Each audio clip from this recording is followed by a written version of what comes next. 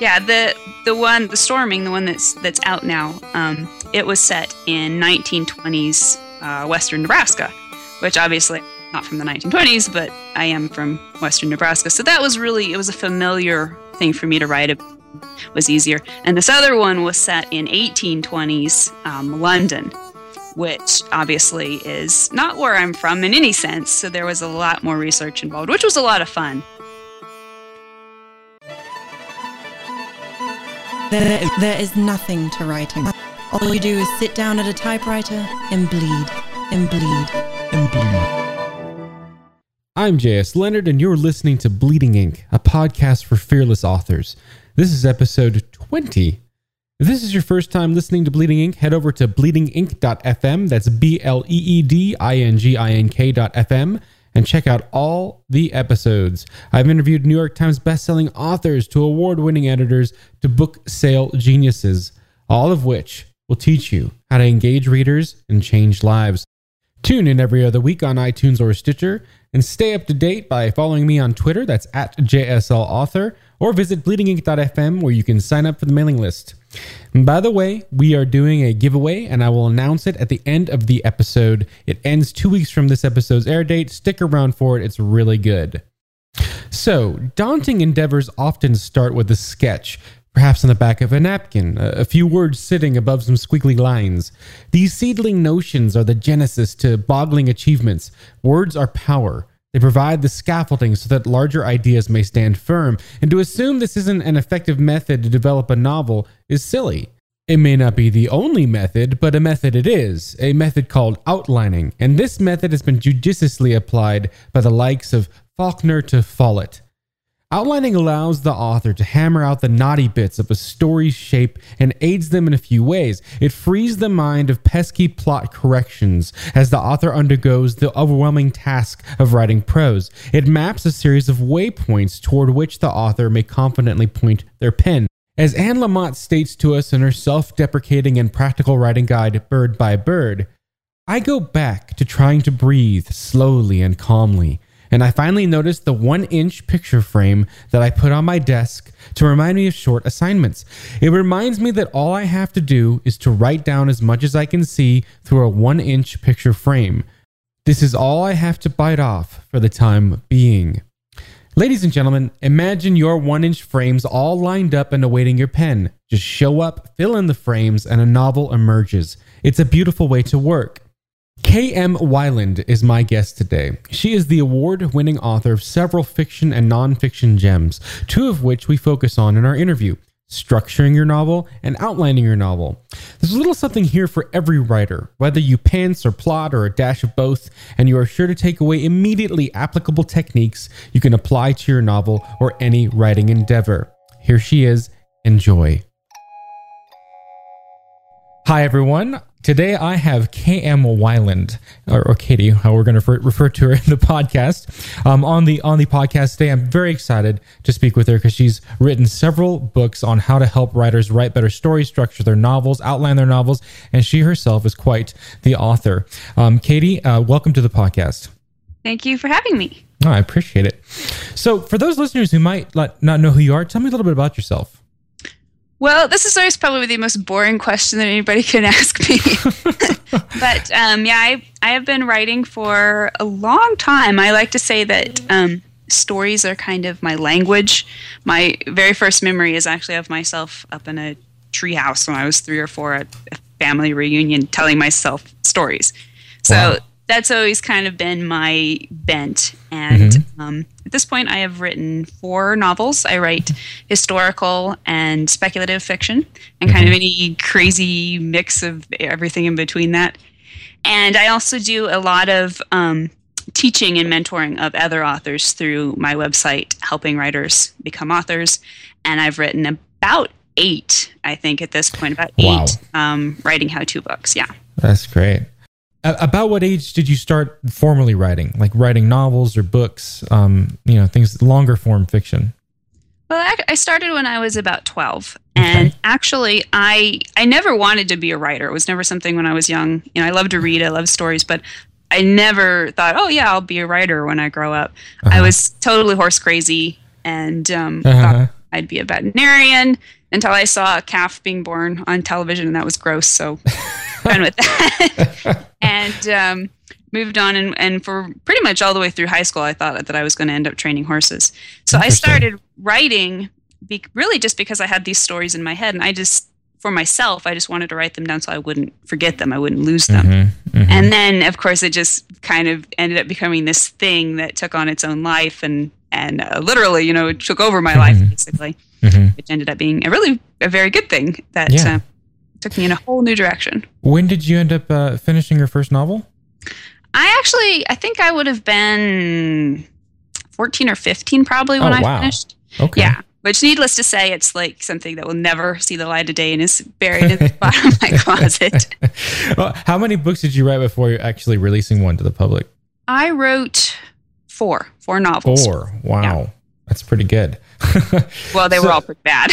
Yeah, well, you got to get the bad ones out. Yep, very true. So, as it stands now, of the books you have published, I mean, which stories do you feel are or what story do you feel is your greatest accomplishment? That's hard. I feel like every story I like to say it's its own adventure. So they all come with, different sets of challenges that have to be overcome. But I mean, of course, I have to probably go with the most recent one, which would be Storming, which is my historical diesel punk kind of a mashup story. Nice. Primarily just because, at this point, that's the one that shows what me at my furthest point as an author to this point, where I have it felt like everything came together in that book, really, where everything that I had been learning about structure and character arcs and all of that just really gelled. And it was just one of those special writing experiences where everything worked from start to finish. And I was really happy with how it turned out. So, of course, at that point, I'm like, oh, yeah, I've totally got this writing thing licked, and it's going to be so easy from this point on. And then the next book that I worked on, which I just finished the first draft on here recently, and it was like the hardest book I've ever written. So the whole idea that, you ever get this writing thing completely licked, I think is unfortunately not true. Well, it's not fun if it's not challenging. Well, I agree with that totally. So where did the writing craft go right in the previous book, and where was it a struggle in this latest first draft? That was something that I was definitely asking myself. But I think what I came up with finally was I really think that there are 3 factors in what makes a writing process comparatively easy. And I think the first one is that you think about it, and you're in the sense that you're prepared for what you're going to do. You've studied the craft, and you've done your preparation work up front, so you know where the story's going. And obviously I did that on both books. And I think the second thing is that you don't think about it, in the sense that you're not sitting there at the keyboard during the first draft obsessing over every paragraph that you write and getting just sucked into the whole internal editor nonsense. And that is something that I did struggle with on this last book. So I go through periods where I have to kind of retrain myself to write quickly, because if I'm writing quickly, then I'm not allowing myself to sit there and think about things too much. And then the third thing, I think, is you have to marry yourself to the right material. And I think ultimately Storming for me was just a really easy book to write. It was set here in my hometown. The main character, he talked like I do. So it was just easy. It was fun. And the other book was a much harder story thematically. It was set in 1820s London, so the research was a lot harder. So I think, to some extent we can plan ahead and marry ourselves to the right material. But at the same time, I'm not saying that we should, always choose the easy stuff. Because, some of the stories that are in us to be told are not necessarily going to be easy ones to tell. So that was what I came up with, and was kind of comforting to me, just I haven't lost it after all. There's good reasons why this book was hard after the last one was so easy. How I struggle with this because there's the idea that you get 1,000 words out in a day, but the 1,000 words doesn't always involve the research and just the thinking behind the words and do you find that do you count research as quote unquote writing time, or do you have to get a quota in on top of the research? Yes, I do count that as writing time. I count outlining, I count research, and I count revision is all writing in the sense that I write every day. I'm doing one of those things during my 2-hour writing slot that I do in the mornings. That's awesome. That makes me feel really good. Yeah. Well, my thing is, make it easy for yourself. We don't, writing's hard enough. We don't have to continually guilt trip ourselves over things like that. That's true. So about easing writing, or trying to make it a little bit easier. You have a book called Outlining Your Novel, and so why outline or why not outline? Well, for me, it kind of goes back to what I was just saying. I like to make things easy for myself. Yeah. And for me, outlining is huge in doing so because it allows me to work through a story and all its potential outcomes and all its potential problems with the least amount of work. Because if I'm doing that during a first draft and I'm just writing away and discovering things and, this looks like fun, so I'll go down this rabbit trail, and then it turns out it doesn't work, or I don't know where it's going to go, or I didn't set it up right. And so I've wasted all this time and effort in actually writing, this beautiful prose and the dialogue and the dramatization. Where if I can do that in an outline, where it's this sloppy, messy thing where I don't have to get the words perfect and I can just explore everything as quickly as possible and figure out what's best for the story, then I save myself so much time and so much effort in the long run. So it's also the best way to make sure that you're creating a story that reaches its best potential. Because I think we tend to get lost kind of in all the minutiae of the first draft. And we're so deep in a scene or a particular moment in a character's life that we can kind of lose sight of the bigger picture. Yeah. And we're not always seeing how the whole story is hanging together. Where if you condense it down into kind of the micro picture of the outline, it's much easier to see what's going on and to make sure your story structure's doing what it needs to do and the character's arc is cohesive. So between those two things, outlining makes my life easier and it makes my stories better. Those are, I think, the best reasons for outlining. Yeah. So tell me about your outlining process. Like, how do you approach it? Well, first of all, I would say that I'm going to tell you about my outlining process here, but I always encourage people to make sure that they're finding their outlining process. There's no right way to outline.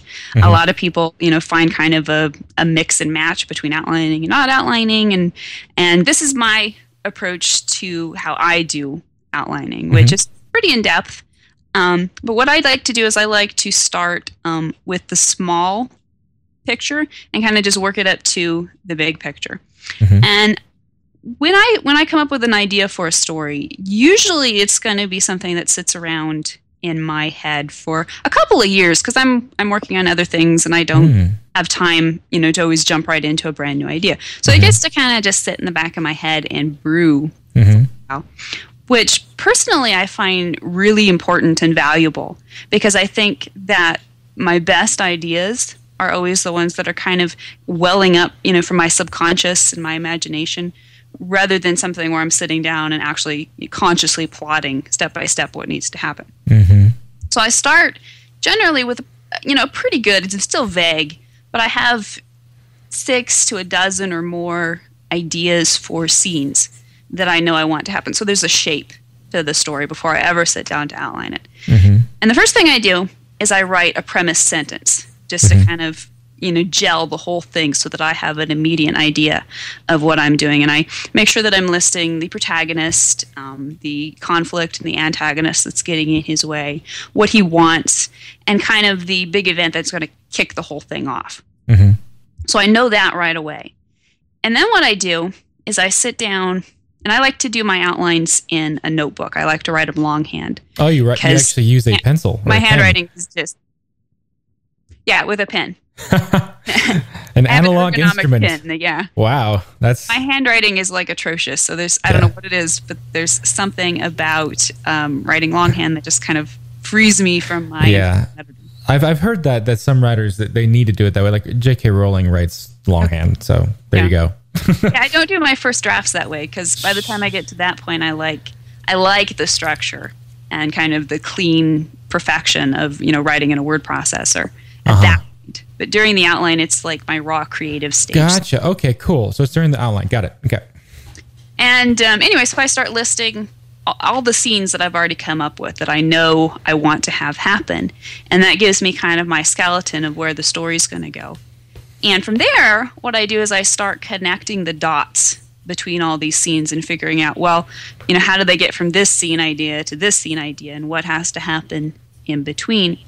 And I do what I call the what-ifing process, where I'm really just kind of throwing all of these ideas onto the page and really just brainstorming all of these crazy and random and sometimes stupid possibilities. But I'm trying really hard not to censor myself because I want to get past the obvious answers and start looking for things that, are unexpected and really interesting angles to explore. Mm-hmm. And I just keep doing that until I run out of questions for myself. I'm always checking myself, trying to find plot holes and identify that and fill it in. So once I've done all that and I feel like I've pretty much answered all the outstanding questions about the story at that point, then I'll kind of start working on particulars like character interviews and backstory, really getting a sense of the characters that are going to be important in the story. Mm-hmm. And that really kind of builds in the whole subtext for the story and helps me with character motivations. So by that point, I've really got a really good sense of the story, and I can start working on it scene by scene in an outline, where I'm particularly focusing on scene structure, mm-hmm. which is where you divide the scene into two different parts. You've got the action half mm-hmm. and the reaction half, and you can mm-hmm. divide that further down into the character having a goal, which is met by conflict, which ends in some kind of semi-disaster, usually, mm-hmm. which then prompts a reaction from the character, which you then can set up a dilemma that he's then faced with, which mm-hmm. leads into a decision, which then leads into another goal, and the whole cycle repeats itself. Mm-hmm. So I'm focusing on that and trying to create properly structured scenes that all build into each other. And I just go through what I already have learned about the story and work through that scene by scene until I get to the end. And at that point, it's basically complete, and I put it into the word processor Scrivener, where I can access it when I'm ready to start the first draft. I was going to ask which tool you used. So it's Scrivener. Yes, I love Scrivener. It's something I started using not too long ago. I'm going to say a year and a half ago. Yeah, Scrivener changed my life. Scrivener enabled me to write my first book. It actually was, I was like, oh, this isn't linear. Oh, this is how I think. I don't actually think in Microsoft Word. Yeah, Scrivener's just fabulous. It's I love how adaptable it is to different people's processes. Yeah. I think especially if you're an outliner, Scrivener is just like a godsend. You know what I mean? Yeah. Yeah, I felt like a kid in a candy store when I first. Exactly. So that's interesting. So your outline process sort of, you write your log line or your premise line. Is that the same thing? Pretty much the same thing. Yeah, I use a log line template. So yeah. Excellent. So when you're sort of sketching out the scenes, do you like take a look at your genre and say, okay, I've got a few obligatory scenes that I need to get in there. Do you ever follow that sort of formula, or maybe some genre conventions, or do you just let it ride and just go with what your heart says? I'm kind of a crazy person, honestly, when it comes to genre. It's like a marketing nightmare because I'm always somewhere in between all these genres. Yeah. But no, I don't. I mean, obviously I'm aware of genre conventions and things, but it isn't something where I'm thinking in the sense of a genre formula. Mm-hmm. What I'm really conscious of and aware of is more just the general 3-act structure and making sure I hit all of my important beats. Mm-hmm. And I will sometimes make like a list of all the things I think are expected in a story of this kind, so I can see which ones I definitely do want to hit, and then which ones I can kind of exploit and go beyond to explore something that isn't generally seen in this type of story. Right. Interesting. Okay.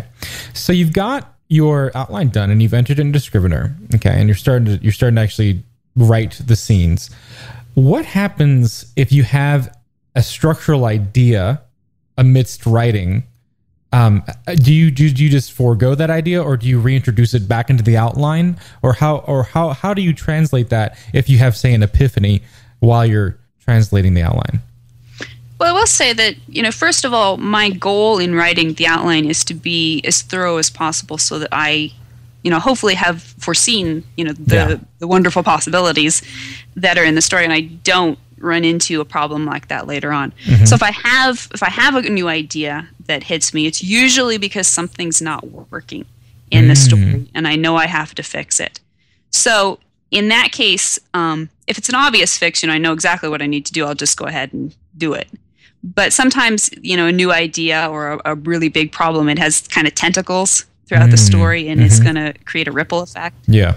So in that case, I would sit down and basically kind of just go back to the outlining process with my notebook and my pen and just kind of start working through the problems. What do I have to change to make this work? And then what consequences is that going to have later on? What do I need to change previously to set that up? And kind of just make myself a little beat sheet of things that I need to change in the outline or whatever I've already written in the first draft. Yeah. Have you ever made any of your outlines available to anybody? I have, actually. Oh, you have? That was something that a lot of people were curious about because of my book, Outlining Your Novel. And my outlines, are all there in my notebook, so it's hard for me to share them. But I decided after Storming came out last winter that I would transcribe the whole outline and make that available. So that is available on my site. Actually, anyone who's interested, if you just sign up for my mailing list, you'll get that as well as some other books as well. Very cool. So, and you were talking earlier about structuring your scenes, right? So you're kind of going through the various beats that a scene has to hit in order to get to a character to make a decision and hit the dilemma and all that stuff.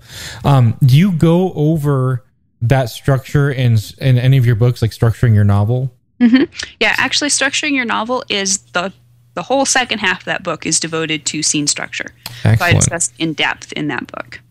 Do you find yourself thinking in scenes? Like, do you think of them as like Lego blocks that you could sort of piece together?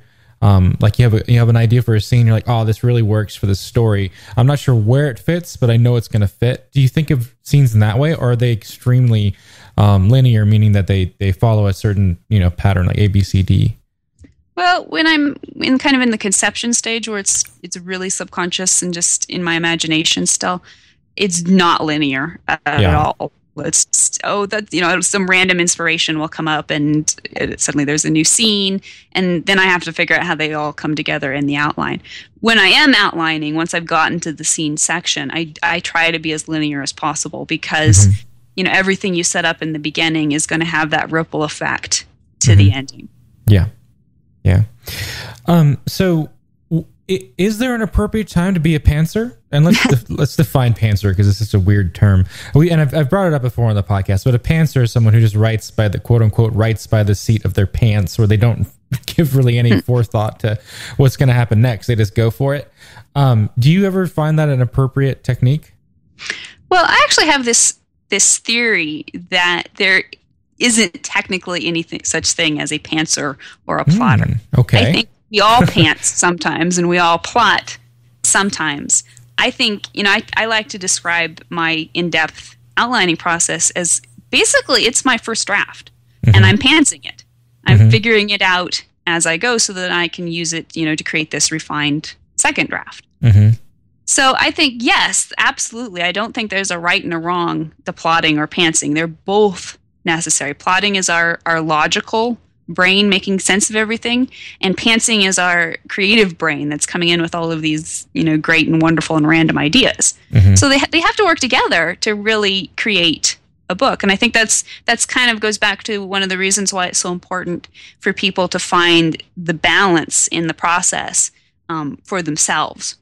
So that they, so that it's something they're comfortable with and they don't feel too blocked in and they don't feel like, they never are able to bring in the creativity, which is the whole point of it, really. Yeah. Yeah. So when do you consider an outline successful? Well, bottom line, when it works. But I think for me, the bottom line of the whole point of the outline and whether or not I would consider it successful is when the story structure is there. Yeah. And it's complete. I've created this complete whole that I know is gonna work, and I can then move forward and create a first draft with it.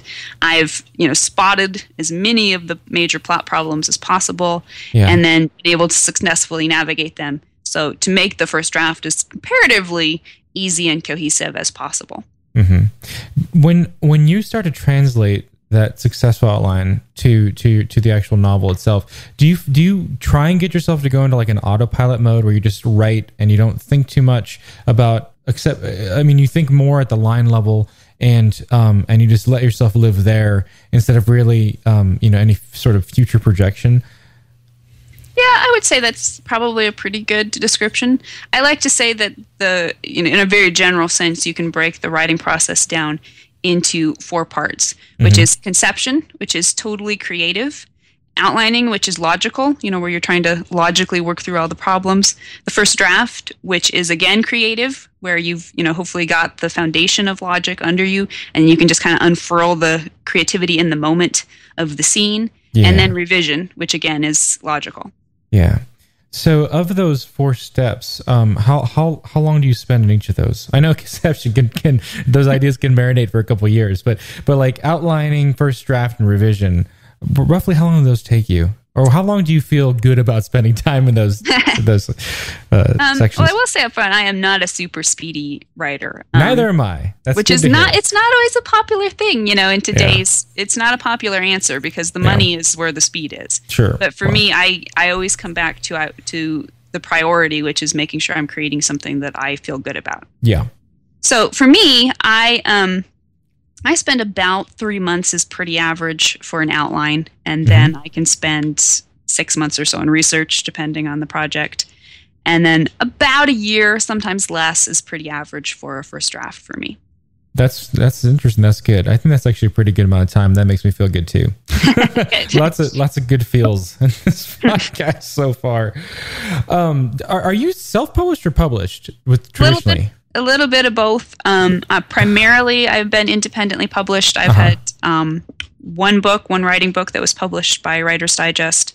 And then actually my first ever traditional book was the Korean translation of Outlining Your Novel, so I couldn't even read it. But I've got a couple international ones that have been traditionally published, and the Writer's Digest one. Oh, that's really neat. Interesting. All right, so I would like to ask this before we wrap up. So what are the top 3 tips you can give me from your book, Structuring Your Novel? Top 3. Okay. Well, I would say that certainly one of the most important ones that I have found is a huge thing that has revolutionized my writing thanks to structure would be the timing of the plot points. Okay. I think for those who don't know, you can basically break your structure down. If you divide it into 8ths, you've got 7 turning points at the 8th marks. You've got halfway through the first act, you've got the inciting event. At the end of the first act, at the 25% mark, you've got the first plot point. At the quarter of the way into the second act, at the 37% mark, you've got the first pinch point. You've got the midpoint that divides the whole book in half at the 50% mark. You've got the second pinch point at the 62% mark. And then you start the third act at the 75% mark with the third plot point, and you divide the third act with the climactic turning point when you turn into the climax in the last.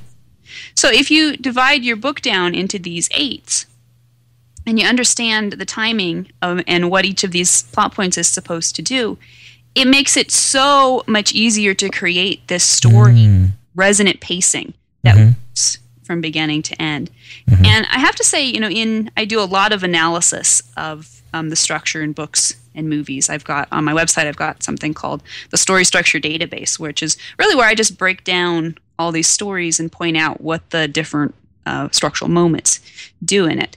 So one of the things that I consistently see in stories that kind of struggle, particularly in the beginning, is that those early structural moments are not at their proper timing point. Usually they're too late.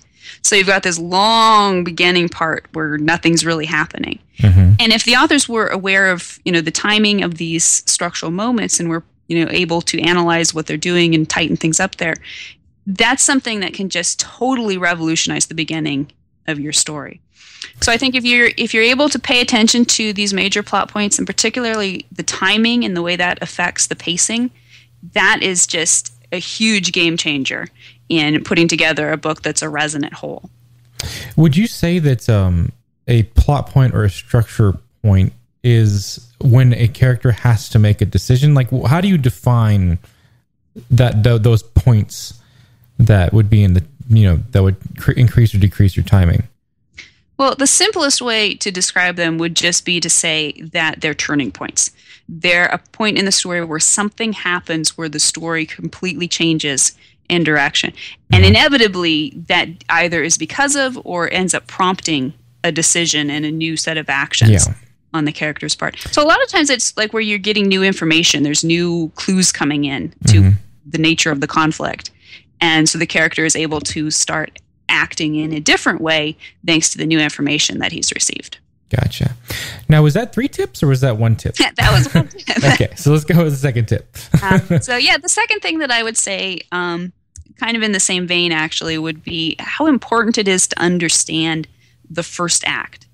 And I think possibly there's no other part of story structure that is more misunderstood than the first act. There's, all these ideas that you have to jump into the action right away, in medias res, that you have to start with your inciting event. You can't, this is this idea that maybe you shouldn't be spending the time to set up the conflict because readers want to get right into it. And of course readers, want to be immediately entertained. And I think that's where we kind of get confused, because writers sometimes confuse the idea of entertaining readers with conflict and introducing the main conflict.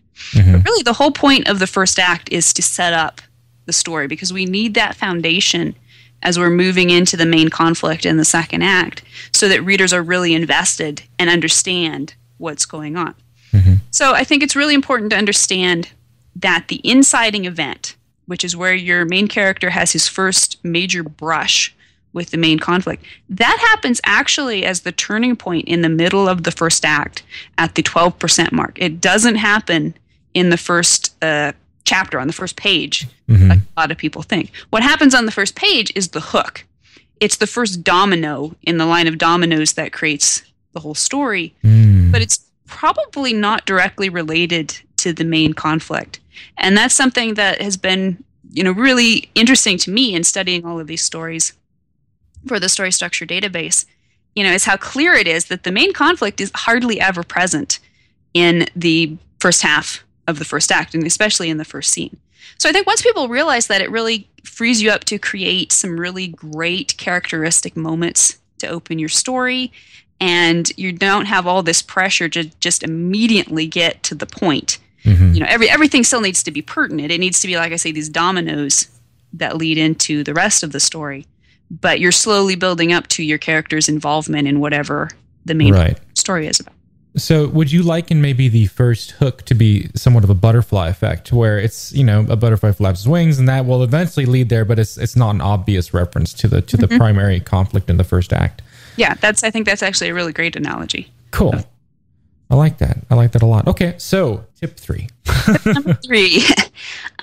Again, I would say that the midpoint at the 50% mark this is a huge moment in the story. It's in a lot of ways we could even argue it's the most important moment in the whole story, because it's the middle of the story. It's the major turning point that completely shifts the focus of the story. So the first half of the story is more or less about your character being in reaction mode to everything that's happening to him.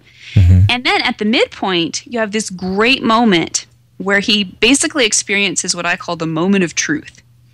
And it's kind of where things become clear to him on a number of levels, both within his character arc, and particularly he gains a much clearer understanding of the nature of the conflict and the antagonistic force that he's been fighting. So suddenly he understands things so much more clearly, and he's able to then take that information and move more into action mode in the second half.